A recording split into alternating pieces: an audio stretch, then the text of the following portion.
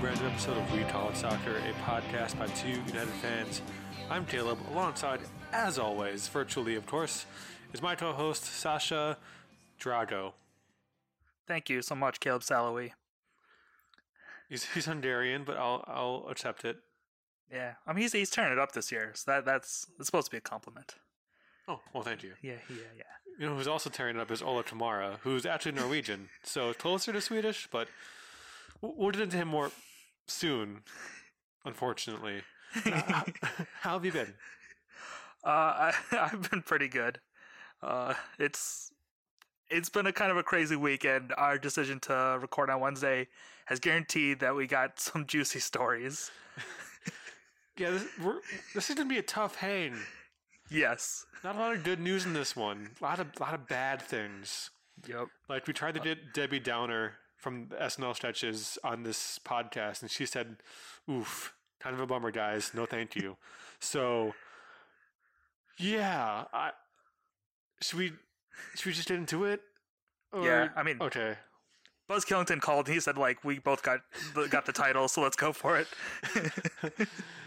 Okay. We'll start out with, I guess, it's definitely not the worst news we have in this podcast for sure. Minnesota lost to DC midweek game 3-1.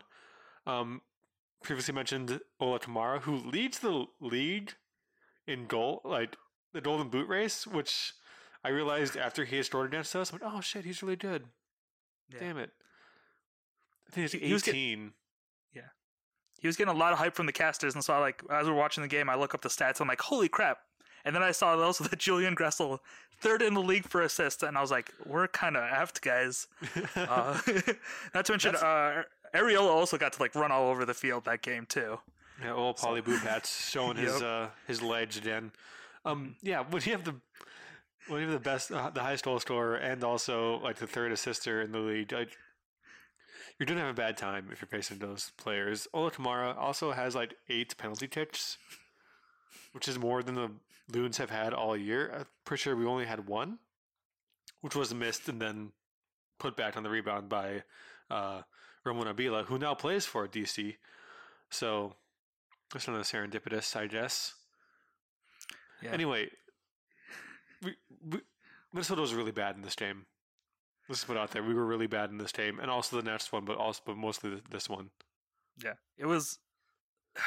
We're kind of plagued by bad luck, and I don't want to put it all on bad luck because we did play poorly. But we gave up 2 PKs. Chase Gasper was calling for VAR on the first one, and apparently they saw it that he committed a foul. So Kamara gets the first PK, he converts. They're given a second one in second half because Knaus trips over Debasi. I honestly think that's how it looked to me.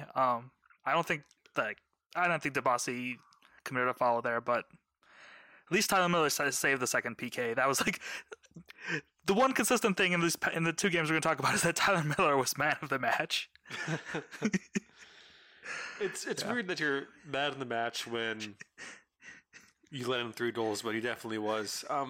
This game, Heath decided to put out a 5 at the back system with 3 center backs, Debasi, Bocci, and Coleman, and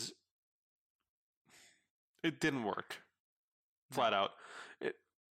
Players looked lost where they're supposed to step up and stop the ball, or where they're supposed to be position-wise, or how they're supposed to attack. And whenever Inchi does this, moves to a 5 at the back system, moves to a 4-3-3, moves away from the 4-2-3-1 that has been our most successful formation, it's never good. We may have 1 or 2 points in that time we switch formations. Yeah, the lack of it looked like a lack of communication, right? Like you said, it was confused. It wasn't the fact that it was congested and players were tripping over each other. It's just that they left open these giant gaps between where back 4 and 2 usually play. And it was the perfect avenues for DC to run up and down the field in. And also where we gave up a whole bunch of turnovers. It was not a fun game to watch. And yet we did. You just say that about a lot of games this year for Minnesota. Yeah. It feels a lot when on the TV, what year is it? Are those seats maroon and gold? No, they're not. Oh, good. It's. Yeah. I mean, we definitely are more solid in defense than we were in the first 2 years, but we're scoring less as well. Which move on to the game this past Saturday. Minnesota 0, Dallas 0. This game was down in Frisco, and I know the Olympics just ended, but for 2024, the way that Kendra and Callum flipped and stretched and contorted themselves to make this look like a good result on the road, they should get some gold medals from someone. I don't know who, but somebody. Yeah. And those two are almost always brutally honest, so I don't think they're ignorant of the fact. I think they were just trying to be nice to the team. Like, don't kick them when they're down. But a point on the road on a 0-0 draw against the 11th place team in the conference is not a good result. I'm sorry. And Kendra and Callum know that. The tone of their voice was just yeah, this is bad, even though their words were saying this is good. So and you're right. Usually, Kendra at least is more critical of the performances. I think that she has to be. Cal is more this is what happened, and Kendra has to kind of dissect what's going on the pitch, and she's usually a voice of reason. And that game she wasn't. And I know the old adage point on the road is a good point no matter who you're playing against, and not this match, man. Really not this match. Yeah. If you want to make the playoffs, you want to set up yourself for a playoff run, you have to be winning or at least scoring in matches like this. Because chances are, and it's a pretty good chance that we're not going to have a home game if we do make the playoffs. So if this is our road form, it's going to be a very short trip till all the players are on the beach somewhere. It sucks, dude. It does, yeah. We once again, we gave a lot of freedom to their playmakers. Obrian, Ricardo, Pepe, and Jesus Ferreira looked better than our offense, and that shouldn't be the case considering where we are in the table. And also, we started our ideal lineup. Reynoso got a week off. You would have thought we would have scored a goal, at least a goal. But 17 shots, 6 on goal, didn't convert any of them. Pretty depressing result. Yeah, Nico Hansen made his return to the pitch after a lengthy spell on the injured list. He came on as a sub. I think Fernando Adi came on, which this is another thing. We have a designated player named Adrian Uno, who I can't think of a time where he's been on the pitch with Reynoso, Fragapane, and Lod. I don't think all 4 of those players have been on the same pitch at the same time together. And that can't happen. I mean, Lod has kind of been the guy up front for us this year, and it's worked out for the most part, but we all know he's best on the right wing, cutting in on his left. Yep. And Adrian Uno, who I think has 4 goals for the Loons, after his brace against, was it Houston? Yeah, away at Houston, he had one kind of mediocre game of time was just relegated to a bench slot and really hasn't seen the field. Definitely not in a starting sense since Lod has been back, but also just now that he's not getting subbed on him. And say what you will about Fernando Adi, he may have earned his spot during practice, but that is a DP, a designated player on your bench. He has those 2 letters by his name for a reason. He's supposed to be really fucking good. And if you can't put him around the best playmakers that we have, you're setting him up to fail, is what you're doing. You're setting him up to be a one-season wonder. And Minnesota's not a team that can do that. They need these DP slots to hit and hit hard. I'm pretty sure Angelo Rodriguez was a DP. Am I wrong? I might be wrong, actually, thinking about that. Either way, he was up there involved in the offensive play, and you need, at this point, all of your players to come together, and all, the gears have to start clicking. It's getting really close to the line, and, even though it's close in both conferences, it was close this week for us to jump up right behind Portland. and give us a little bit of safety and breathing room. And we'll talk about that. And Portland is a team actually that's perfectly referenced for this because they are all like coming online at once and doing well, and all their players are showing up. Even off the bench, the players are doing well. Yeah, the teams around the Loons in the table are all heating up at the same time, and it's that like that Ralph Wiggum chuckles "I'm in danger" that gif. Yeah, like, that's how the Loons should feel, and there doesn't seem to be any urgency. It seems like on the Loons side, if there was, Uno would be playing. If there was another DP who's been on the bench for the past 4 months, DeAndre Douche would be on the field when he was healthy instead of being subbed on in the 80th minute. He scored a bicycle kick in practice today, so that's pretty cool at least. Or yesterday, either one. Yeah. So it's a combination of not scoring, but also not putting your best players on the pitch. That's leading us to where we are now, which is probably 7th, maybe, which is this is the last playoff spot in the West, which means no home field advantage at all, so no names at Allianz. It's where we do play well at Allianz. But the problem is we don't play well on the road, and if the Loons make the playoffs, they will lose in the first round. You like guaranteed. Yeah. Guaranteed. Yeah. We'd have to. The opposing team would have to implode, and the opposing team would have to implode in their home field, which is not going to happen. I mean, it did happen last year against Kansas City. That was so much fun to watch. Remember that? But we were a very different team back then. So it's horrible to say. Yeah, we were. We were. Yeah, and we're not even going to be the same team coming up against Colorado Rapids because we're going to be down our best player, our playmaker Reynoso, because of the red card. Yeah. Red card to Reynoso. Kind of both went for the ball. It wasn't a red card. No. They're both in stride. They're going for the ball yet, and Reynoso was maybe a tad bit late. But it's a bang play. There's nothing malicious in it. It's not a red card for me. It's a yellow. If anything, it's a yellow. Yeah. He extended his foot because he was going for it. Yeah. The thing is, we almost played better with 10 players on the pitch. It was weird. I think with Nico Hansen had like one of our best chances after that happened. Like, oh, can we just like have one of our guys sit out? Like, oh no, I'm hurt or whatever. No, we're not to sub anyone on. Play with 10 men. We played better with 10 men than against 10 men. Yeah. Oh yeah, I was ready to like forgive it all if we scored down a man. I'd be like, oh, this is the ultimate humiliation.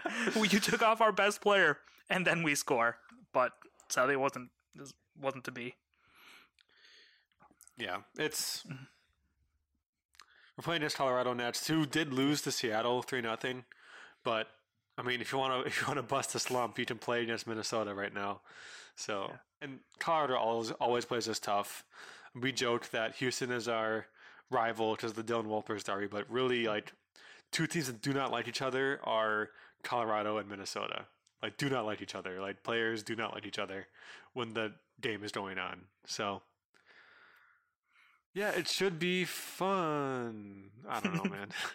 It's this Sunday afternoon game. I think 3:00 kickoff. If you do go, please wear a mask. Please be vaccinated. There's a whole thing now where there's no capos from the supporters groups because there's no vaccination mandate at Allianz Field, and it came out recently in a Dark Clouds email blast that some higher-ups at the club do not think a vaccination mandate or negative test mandate at the field would help stop the spread of COVID. And they don't want to alienate fans who are against vaccinations. So really, cash is king at Allianz Field. So if you do go, I encourage you not to shop there, not to buy anything, any merch or concessions. I'm not going to like, if you want to see live soccer, go see live soccer. I'm not saying that. You already bought your tickets. But if you do not feel comfortable going, don't go. And we also support you in that decision as well. Yeah, I don't know, man. I'm still not sure if I'm going on Sunday. Yeah, I completely support you in that. Either like I support anybody who decides not to go. It doesn't make you any less of a supporter. I also don't judge you if you choose to go. Just be safe. Be safe for yourself and others. Yes. Yeah. I feel like, and this is just totally off topic, not about soccer at all, but Yeah. think about others as well and your decisions how to affect your life. Because we're both healthy, youngish people, and we're both vaccinated. And I don't know about you, but the reason I got vaccinated was I wanted to see my family and my grandparents for the first time in 2 years without worrying about them dying because of me. So, yeah, get vaccinated. Your neighbors will thank you. Yeah, definitely. And your grandparents, if they're cool. Maybe they don't want to see you. Maybe they're like, oh man, I'm really happy they're not vaccinated. You don't have to see them anymore. They suck. And you probably do because you won't get vaccinated. Anyway, MLS now. I don't know where to go over after that. Well, hey, speaking you of might suck. Hey, keep listening. Keep listening. uh, speaking of grandparents, let's talk about a coach who isn't aging so well, and that's Bob Bradley. Oh my god. Yeah. Yeah. He got another, not the best result, a 1-1 draw in El Tráfico against LA Galaxy. They're sitting outside of the playoff spot as well right now. Are they not? Yeah. They are. No, they are. They're below us, and I keep waiting for them to be like, "Oh, no, we're above you," and like just end it. Like it's all this hope. Like the line from Ted Lasso. It's the hope that kills you. I'm like, hey, we're still in the playoff spot. We're still in the playoff spot. I'm just waiting for LFC to be like, nah, bro, we got this. Or even Portland say, nah, bro, we got this. And just rip the Band-Aid off, guys. Just rip it off. Right now, you're just peeling it, and it's unbearable. Yep. Anyway, sorry. As far as El Tráfico's go, pretty tame, honestly. Yeah. Mamadou Fall scored in the 11th minute. It's good. It's nice when a defender scores. I always love that. Samuel Granser equalized though in the 19th minute, and then it was just nothing. So, yeah, it was pretty tame for an El Tráfico. Which is good. I only watched the first 20 minutes. Like after Granser scored, I'm like, oh, I gotta watch something else. Yep. Best decision of that night for sure. Kansas City beat Houston 4-2. Johnny Russell, the brace, also signed a contract extension until 2024, I believe, which is great. I can't wait to go up against him three times a year until then. It's gonna be awesome. What are they gonna put in his knees? Like steel plates? Jesus Christ! Man, he's Scottish. It's Iron Brew down there. That's it. He just drinks Iron Brew and congeals in his kneecaps, and it just makes him stronger. Yep. That's why they're winning, man. The dude's half android. Half android, half chemicals. Yeah. Shall we just keeping pace with Kamara at this point with a golden boot, 16th goal of the season. A couple years ago, I think he had just an awful year, one goal, and was just terrible. It's really nice to see him bounce back and be good again, because you want to see young players in this league do good and not I'd rather have him scoring 16 goals than Gonzalo Higuain scoring 16 goals. Fuck that guy. Right? Yeah. Daddy Tinda scores as well. Just really kind of Kansas City kind of just the scoreline definitely, even though it's 4-2, benefits Houston. Goals from Fafa Pito and Darwin Quintero. I haven't heard that name in 84 years. Anyway, yeah, Kansas City really dominated this game, and those 2 goals from Houston definitely against the run of play. Yeah. Also, staying hot was Portland, and until I say otherwise, I think they're the hottest team in the West. Even though they're below Sounders, they beat Inter Miami 1-0. Niezgoda scored the goal. This is his second goal after returning from injury in RSL. He got subbed in that game.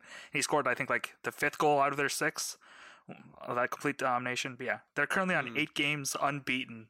That is kind of dominating the West right now. Is that good?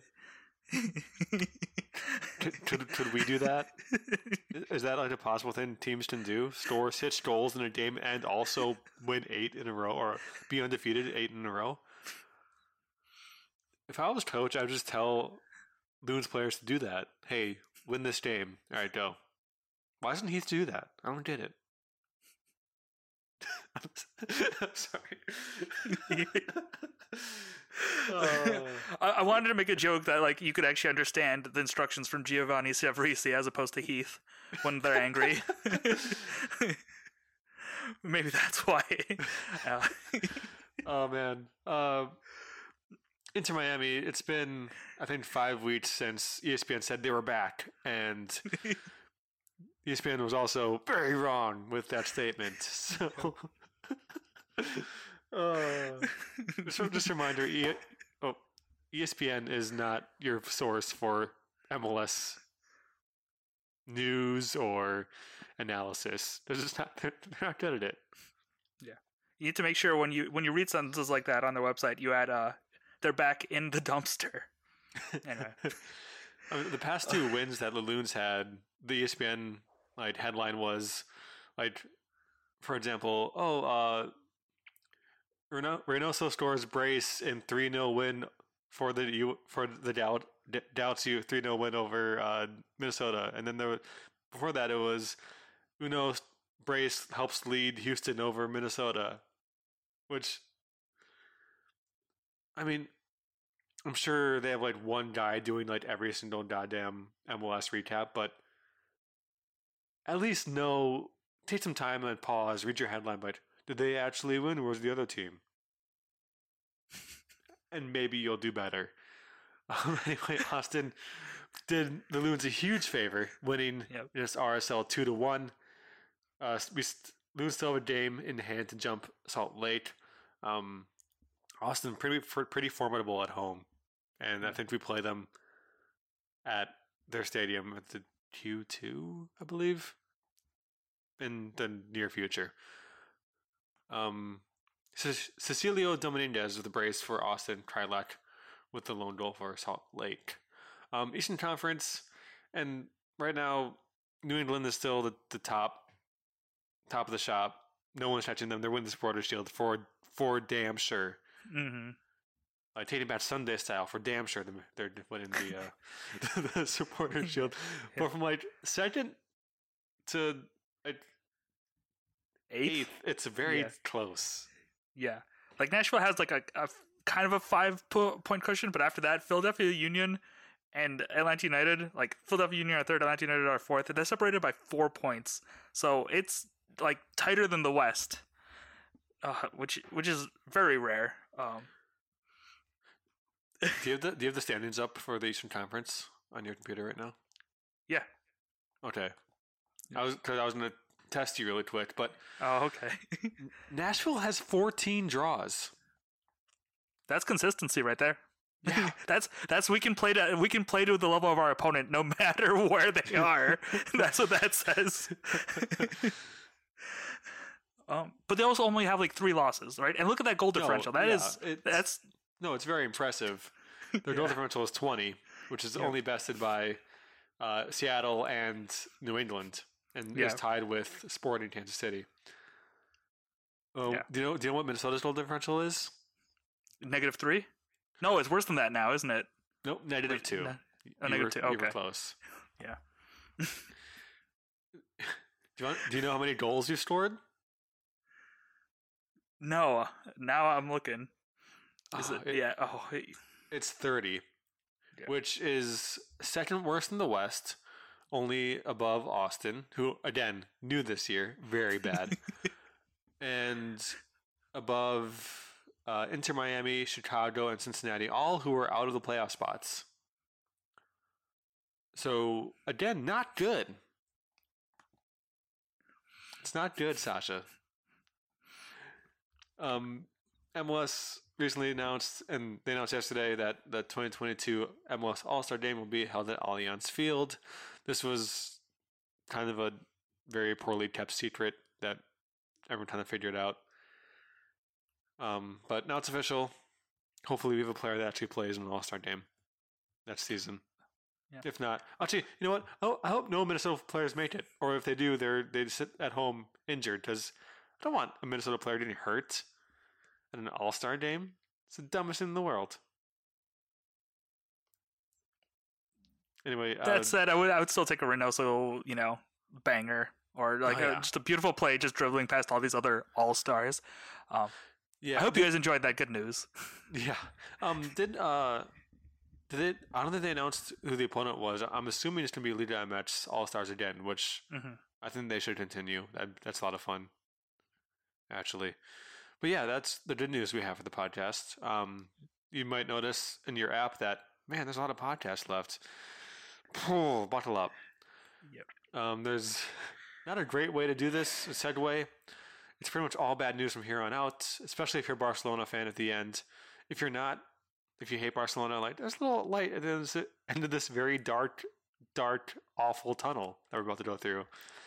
But don't worry, we got you. These two white cis men talking about this problem. Oh my god. Yeah, it's bad. Just we should say trigger warning. There's some stuff in here, racism and sexual coercion and stuff in this story that we're going to be talking about. You're okay to just end the podcast here if you don't want to hear about that. There's not going to be a whole lot. You can look up the Barcelona stuff. It's pretty funny if you're not a Barcelona fan. But this stuff is going to be pretty tough to talk about, and we'll try to bring light where we can, but while also keeping the content, respecting the content, respecting the women who came forward with all these, with the story. There's no easy way to get into this, to segue into this, but I have one. Okay, please do. And this is, I think, captures the gravity of the situation perfectly. The Athletic released an article last week that kind of lit a fire in Portland, and much like real fires in Oregon, a week later it had grown immensely to spread across the whole league, and there's no way they were going to put it out. Yep, that worked. Yeah, it really did, didn't it? First off, before we go any farther, I want to commend the reporting done at The Athletic by Meg Linehan, who put out two stories, and her, I think she co-wrote these stories, one with Pablo Mar, who's a beat writer for DC United and also the Washington Spirit. Very good follow on Twitter, both of them. And I'm just going to get the other authors up real quick. I closed the articles, which was stupid of me, honestly. So, basically, these articles, there were some rumblings of some stuff happening in Washington in the Spirits for a while, but this story that came out last week really exploded, not really out of nowhere, because there was rumblings about this kind of stuff happening, but holy shit. Yeah. First off, last week, Meg Linehan released an article on The Athletic about former North Carolina Courage coach Paul O'Reilly. The coach was previously had coaching stops at Philadelphia and Long Island in the WPS, and then with the Thorns in Portland and the North Carolina Courage NWSL. These allegations were known by NWSL. We should probably say what they are. Two players, former players, accused, came forward, used their names, accused Paul Riley of emotional abuse and sexual coercion. At least 11 other players came out anonymously for fear of retribution from Paul Riley due to standing in the game. If you have an athletic subscription, I strongly encourage you to read this. It's a tough read, but it's an important one. And we're not going to do it justice here on this podcast because the reporting is so good and these women are so brave coming forward. We can only do some major points from this, and one point I want to really I guess hit me hard was that one of the women who came out and spoke about her experience, she had been under Paul Riley before he had gone to the Thorns over at SKC, and he had her transferred, right? So while he apparently had started taking advantage of her at SKC, had her transferred when he moved to Portland, and continued this this dynamic of behavior of subverting his control and coercing her for sexual activity. And that's, when I read that, that sounded really insidious. Like, both as him as an individual, but the fact that that was allowed throughout the league. And then it was followed up by the fact that Portland Thorns did an investigation. And then this was later, like, after, by an independent investigation, and they found enough weight on it that they decided to let him go. And at the time, it was thought that he was being let go because the Portland Thorns had a poor season, and now it's confirmed that he was let go because they did not want him around the team. But and after that, he was hired by the Western New York Flash, who then moved to North Carolina to become the Courage. Mm-hmm. Either there was no vetting done, or no calls to Portland, or anything, or there was and they didn't care. The two players that come out publicly were Milena Shim and Sinead Farrelly. I don't think I'm saying that first name right. It might be Sinead. It's probably Sinead Farrelly. Sinead Farrelly also had a chance to join the U.S. Women's National Team in 2011 for that World Cup cycle. Was called up while she was playing for Paul Riley. Riley took great offense to this, that she would leave him, and basically made her choose between the Women's World Cup and him, and due to whatever abuse she had suffered in the past, she chose to forego a chance in a lifetime to play in the World Cup. At the time, it shocked analysts and also the U.S. Women's National Team, but now this has come to light. How was this not seen before, or how many people ignored that he was doing this? There's so many stories in here that if you were a higher up at Portland, or if you were a higher up at North Carolina or Western New York, or even before in Philadelphia or Kansas City or Long Island, how'd you not see what was happening, what was going on? And the outrage has hit the head of the NWSL, Commissioner Lisa Baird, and the General Counsel, Lisa Levin. They were both resigned. But a lot of protest online is directed against the Portland Thorns, because they, through their own admission, knew that he was a problem. And instead of getting the bad PR by making it public, right? Or even after, whatever legal stuff they might have to face, they decided to let it be somebody else's problem, which then it emulates the same behavior that the Catholic Church did with their priests, right? We take care of it, make sure he's not around here, but we'll just move him over somewhere else where he can continue the same behavior, right? It's never addressed until it's finally made public. And this played out almost exactly the same way. And I'm not a Portland fan, but I'm so happy that the outrage is coming from the Timbers Army and the Rose City Riveters. They're calling for a boycott on all Thorns gear and to not buy concessions at Providence Park. And they're also asking for the removal of GM Galvin Wilkinson from the organization. And he should be removed. And he should sell his ownership. You fucking don't let that fucking behavior slide. And worse, you're enabling it because you're just, oh, not my backyard, I'll just pass it off to the East Coast. No. It's stuff like this needs to be cut and culled from the tree of soccer.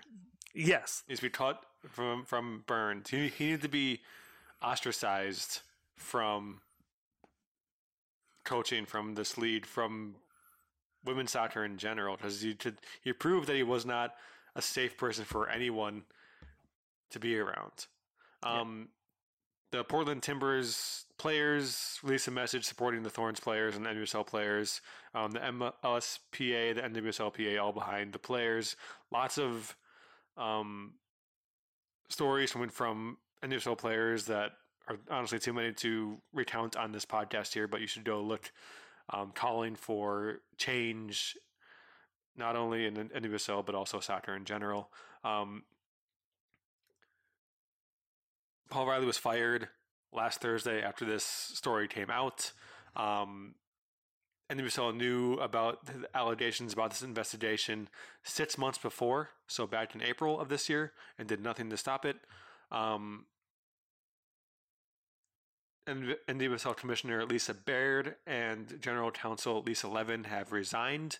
The games for the NWSL were canceled last weekend. There's no word if there will be games this weekend at all. And as Sasha, you said, Portland supporters, Porter soccer supporters in general, are calling for Dan Wilkinson to resign. About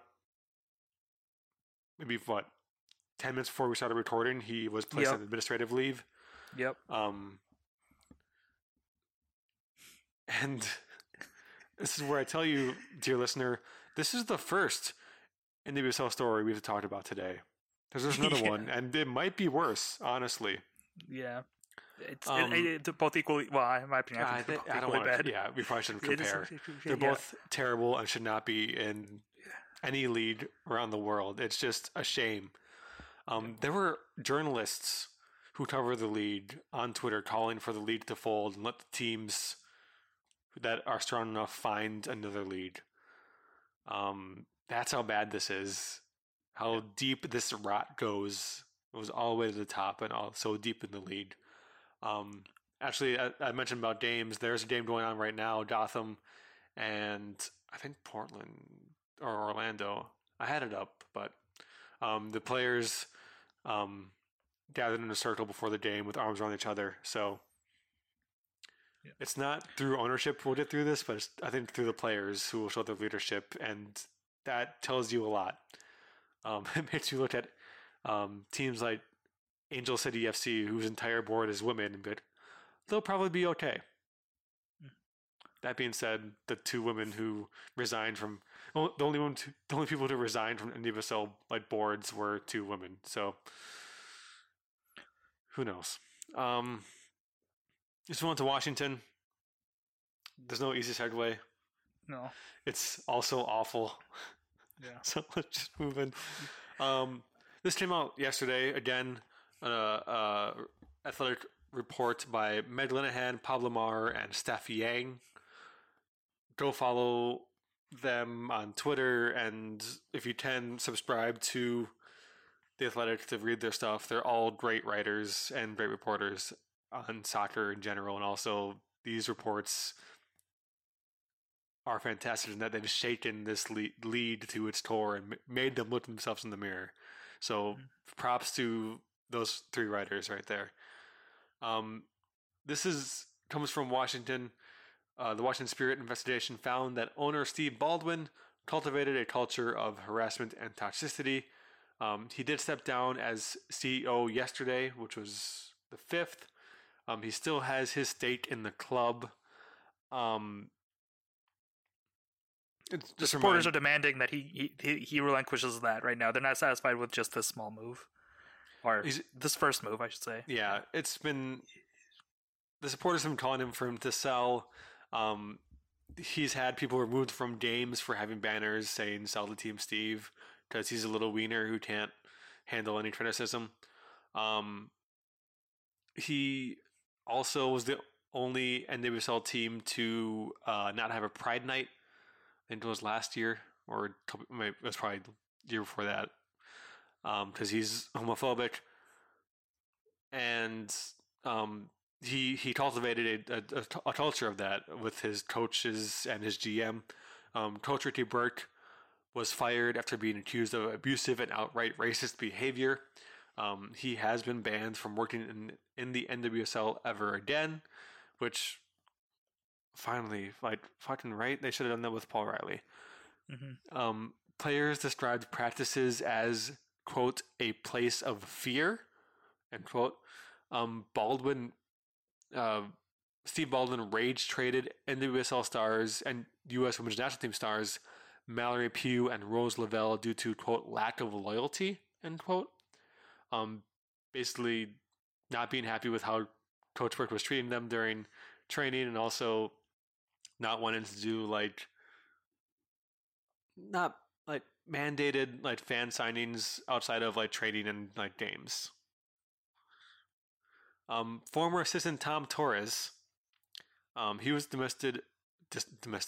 dismissed shortly after last year's Challenge Cup after a protest from players. Players had a problem with Torres's quote, drinking, use of homophobic comments, profanity, racist language, and sexually inappropriate comments. And quote, the players were extremely discouraged and concerned after Torres secured a position working with young women as a coach at an academy outside of DC after his dismissal. This is obviously a man who should not be around young women or in any sort of leadership role. Burke should not be near any sort of leadership role. And Steve Baldwin should never own a team in any sport ever again. And the words that you use there, like the drinking and the sexually inappropriate comments, the gravity of that it shines through in light of the previous story, right? It almost feels like it's the same thing, right? A person in a position of power taking advantage of female players, right? And then also when they try to go against him, he lashes out and is very spiteful and uses his position to undermine them. Like that's fucking statutory and predatory.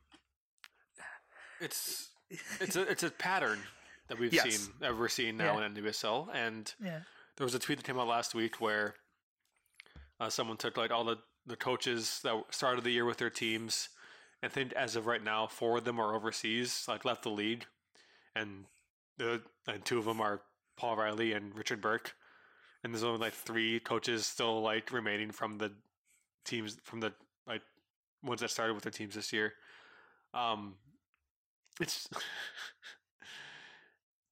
a shit show, and I do not envy the person who has to step in and make things right. Yeah, they have a huge project on their plate, and it needs to be the right person, otherwise NWSL will fold. Yeah, and those teams won't have a place to go. Maybe wherever the new women's soccer team in Minnesota will be playing. I forget what league they're going to be in, but we didn't talk about them much. But go follow MNWOSO on Twitter and Instagram, and they'll have a name soon, I hear. So, yeah. But it's a question of, can the NWSL bounce back, or is it just too poisoned as a league right now? Is it too poisonous as a brand? FIFA has announced they're launching an investigation, which, I mean, FIFA is investigating, so, I mean, as long as you didn't, they'd be better off if they did, pay for slave labor. They'd be fine with that. Because FIFA is also very corrupt, but hopefully they do some sanctions or something against these teams or this league. And maybe this means more women's national team players move overseas to European leagues instead of staying at home, because right now it's pretty toxic. Yeah.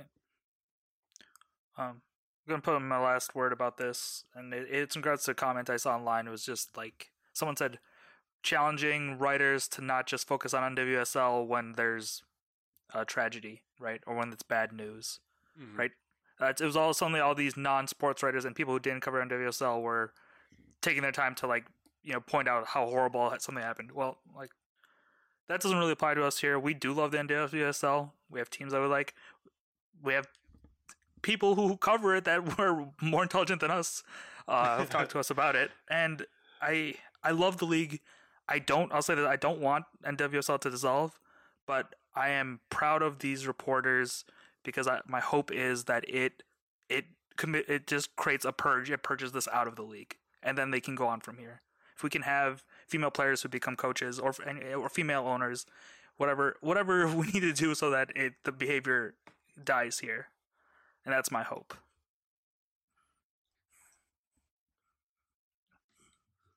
This is the point where if you're an NWSL fan and you've made it this far, but you're also a Barcelona fan, just turn it off, dude. Or y'all. Dude is not I use dude as for everybody, so that's not gender specific. So, just to Barcelona, we're going to Premier League this week because even though Mohamed Salah is the Egyptian god of soccer, it doesn't feel right to talk about some stuff unless they actually happen, like the takeover of Newcastle. So, Barcelona, a recent audit of Barcelona's finances finished. There's a reporter on Barcelona beat writer named Marcelo Belcher, who great follow on Twitter. Again, I just translate his tweets because they're all in Spanish, obviously. Some of the highlights from this thread on the audit. It's not everything. I just took the stuff that shocked me the most and put it in the notes. There's definitely more to this. So basically, it's really bad at Barcelona. There was no money to pay employees in April of this year. Not a great start. Salaries went from 471 million euros in 2017 to 667 million euros in 2017-18 to 759 million euros in 2020. The salary for 4 players was more than 300 million euros, which is more than Juventus's entire wage bill. Barcelona pay salaries that are 30% to 50% more than market value. The debt as of March of this year is 1.37 billion with a B euros. Basically, the summary of this report was that COVID had very little effect on the financial trouble at Barcelona. It was more the reckless spending once they sold Neymar for, I think, almost like 200 million euros. They kind of just put the money and spent wildly and didn't have anything to show for it. Belcher ends his thread with this line: "If the club was a company, it would have ended." Yeah, they offloaded as many players as they could. A lot of them were free transfers. And we know for a fact that they did that just so they could pay a small portion of that 1.37 billion back to the bank that they had to turn in. They had to deliver that money. So there were some hinky, wonky transfers in the past. Most recently, the Pjanic to Juventus Pjanic from Juventus to Barcelona for Arthur. And there was Neto and another goalkeeper switch, Silson, I think it was. And basically, those 2 moves were basically done to balance the books at Barcelona. No other reason, because they hadn't done that, they'd be bankrupt. More than they are now. They'd be really fucked. I just also saw another tweet where someone within the club has said that winning the treble in 2015 doomed Barcelona, because Bartomeu was president then, and even though they had won trophies, his financial mismanagement was kind of overlooked because everyone saw the trophy, so he was reelected, and look where they are now. Fuck, man. There's no good news in this episode. We're really sorry. I read a good book recently. It was really funny and kind of scary and sci-fi. It was good. What was the name of the book? It's called The Hike by Drew McGarry, who's actually a sports writer. Is that the prequel to The Road? No, it's much more funny than The Road. But it's also like very good twist at the end, kind of scary and funny. It's just kind of hit me right in what I needed to read at that point. I had read a lot of high fantasy and needed something little I don't know, not as dense but still fun, you know? Yeah.